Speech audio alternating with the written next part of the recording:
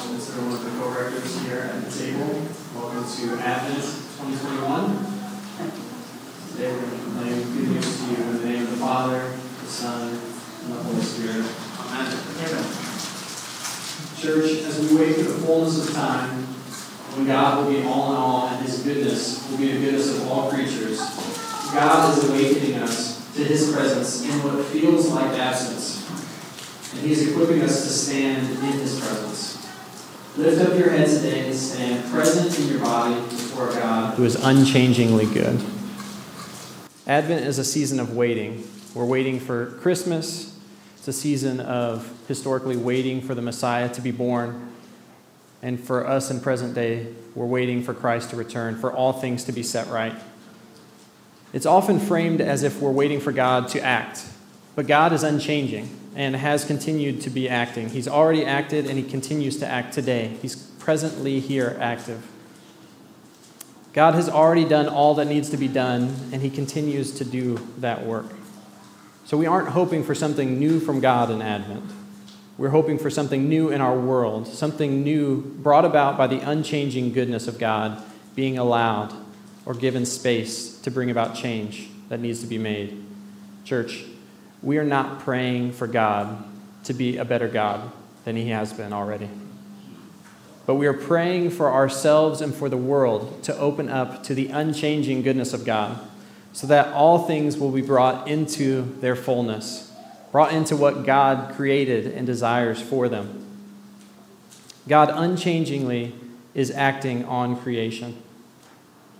Various creatures respond to His action in ways that change them and therefore change our world. So what does it mean to enter a season of waiting on the God who is always present, always acting, always faithful? What work is to be accomplished in the waiting? If He is always acting, present, faithful, then what is it that we're waiting on? And is waiting at odds with working? Hasn't the white church been waiting long enough for justice to flow like a river? So what are we doing as we wait in Advent, in this season of longing? In our Old Testament passage in Jeremiah, God is promising to fulfill His promise. This part of Jeremiah is deeply hopeful because God is doubling down and reminding Israel of His promise and His intent to fulfill that promise. But it also comes at a super painful moment because Jeremiah is already aware that this work will not be completed in his own lifetime. So the work that Jeremiah is taking on, he knows he will not see it come to fruition. But he knows that God's work will be accomplished even though it'll be outside of his lifetime. The passage starts off by saying, "The days are surely coming when I will fulfill my promise." And the promise goes on to be enumerated as justice and righteousness being spread throughout the land. It goes on to say that Judah will be saved and Israel will live in safety. Now, there should have never been a split between Judah and Israel. So we see that God's sovereignty is salvation. God allows the things that we make, even when we shouldn't have made them, to have a place in what He's accomplishing in our world. Even when we ought not to have done something or created something, God is accounting for it in His making of all things new. God's character and His nature are one. It would be a tragedy if God could make promises that He wouldn't go on to fulfill. And it's because of His character and who He is that He fulfills His promises. It's not conditioned by our own worthiness or our own action, but His promises are defined by His character and His nature. And since His nature and character are unchangingly good, unchangingly present, unchangingly faithful and active, we are simply praying in Advent that God would be God to us. Not that He would be a better God, not that He would come, not that He would change, but that He would be God to us. And when we pray that Christ would come during Advent, we're praying for the fulfillment of all things and for Christ's return, but also we're praying that Christ would awaken us to the Spirit's ongoing presence and work in our midst.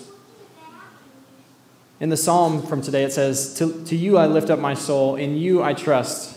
Make your ways known to me, show me your paths, lead me into your truth, and teach me. He leads the humble in what is right, and he teaches the humble in his way. It says, all the paths of the Lord are steadfast. They are all steadfast love and faithfulness.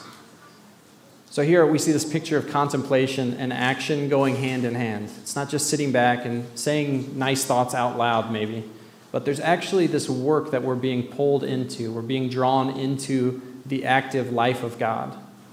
By lifting up our souls to the Lord, by trusting him, by gathering around his table and being remembered as his body, we're opening up space for God's ways and paths to be made known to us.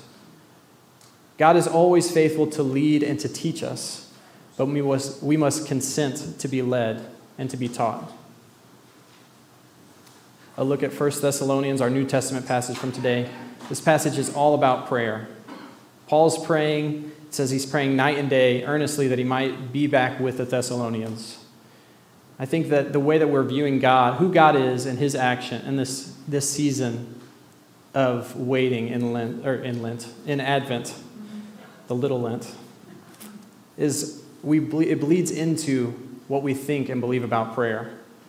So Paul's prayers are not him trying to put pressure on God or trying to change God's mind. So if he can just make the right case, God would believe, oh, it is a good idea actually for you to be back with the Thessalonian church. What's happening is that Paul is owning his desire before God. And something happens when we make our desires known before God.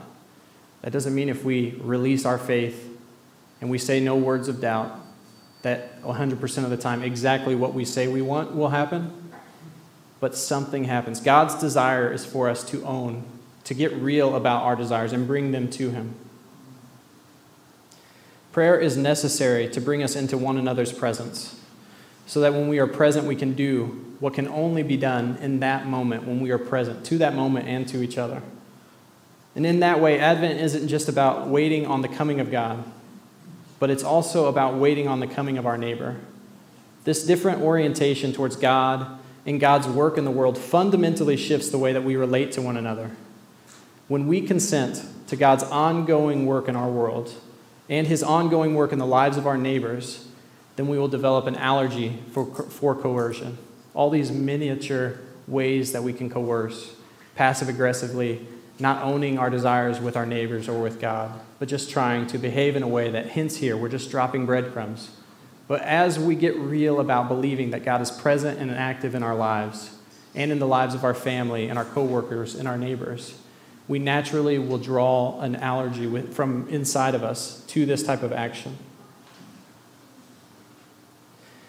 As I was preparing, I was thinking about a parenting example. It's like every now and then I get this like burst of energy or the schedule just aligns where I'm like, okay, this Saturday, there's nothing on the calendar. This is going to be a perfect parenting day. So I know like the strategy is set. Mal, like you've got the kids from this time to this time. I'm going to like make this plan. We're going to go to the zoo from 10 to 1. We'll eat lunch at the zoo, which is a special treat and like way too expensive for the quality of the food. And then we're going to come back and we'll hang out as a family and then we'll watch a movie that night. There's like literally nothing could go wrong in this space. But if you've ever tried making a plan like this, you know that inevitably you get like 5 minutes into this grand and oftentimes expensive plan and things start to go wrong. There's no way of planning a perfect relationship around events. You can't strategize around it. But the real relationship, the real parenting happens in those moments of raw emotion and vulnerability.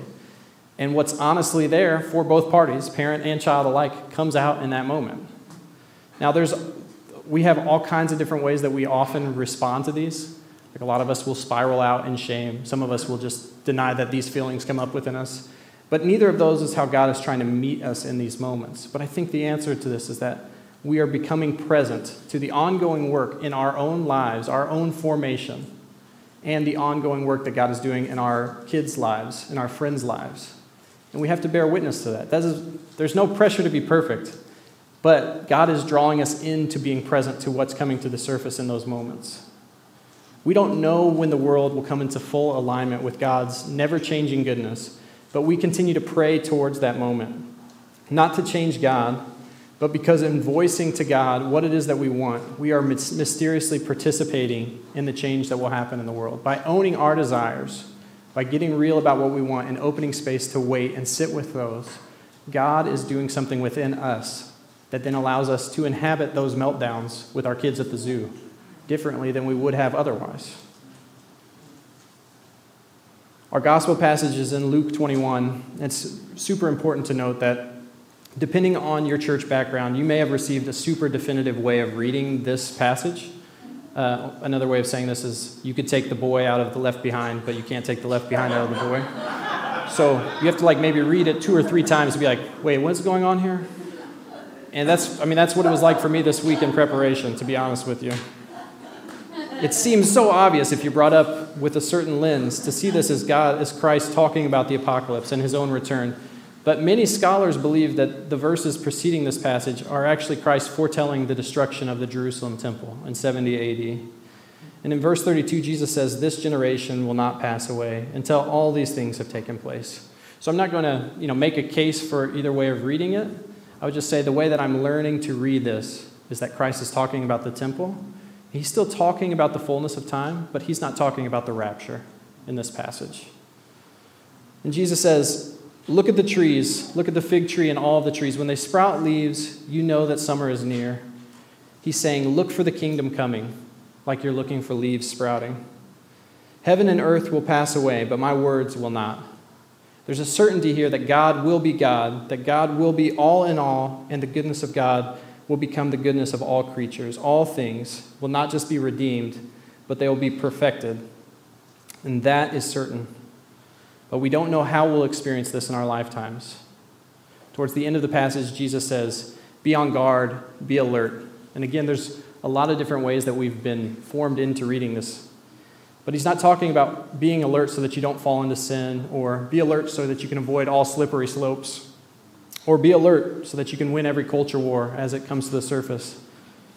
But it's a call to alertness to the presence of God hidden in what seems like absence. It's a call to be on the lookout for the kingdom coming. Lift up your heads, church. Whatever difficulty is there, whatever noise is there, whatever hateful words are there, lift up your heads because Christ is breaking through there. As we wait for the fullness of time, when God will be all in all and his goodness will be the goodness of all creatures, God is awakening us to his presence in what feels like absence, and he is equipping us to stand in his presence.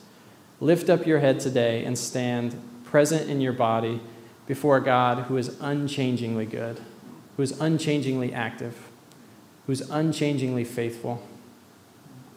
So what is all this waiting in Advent all about?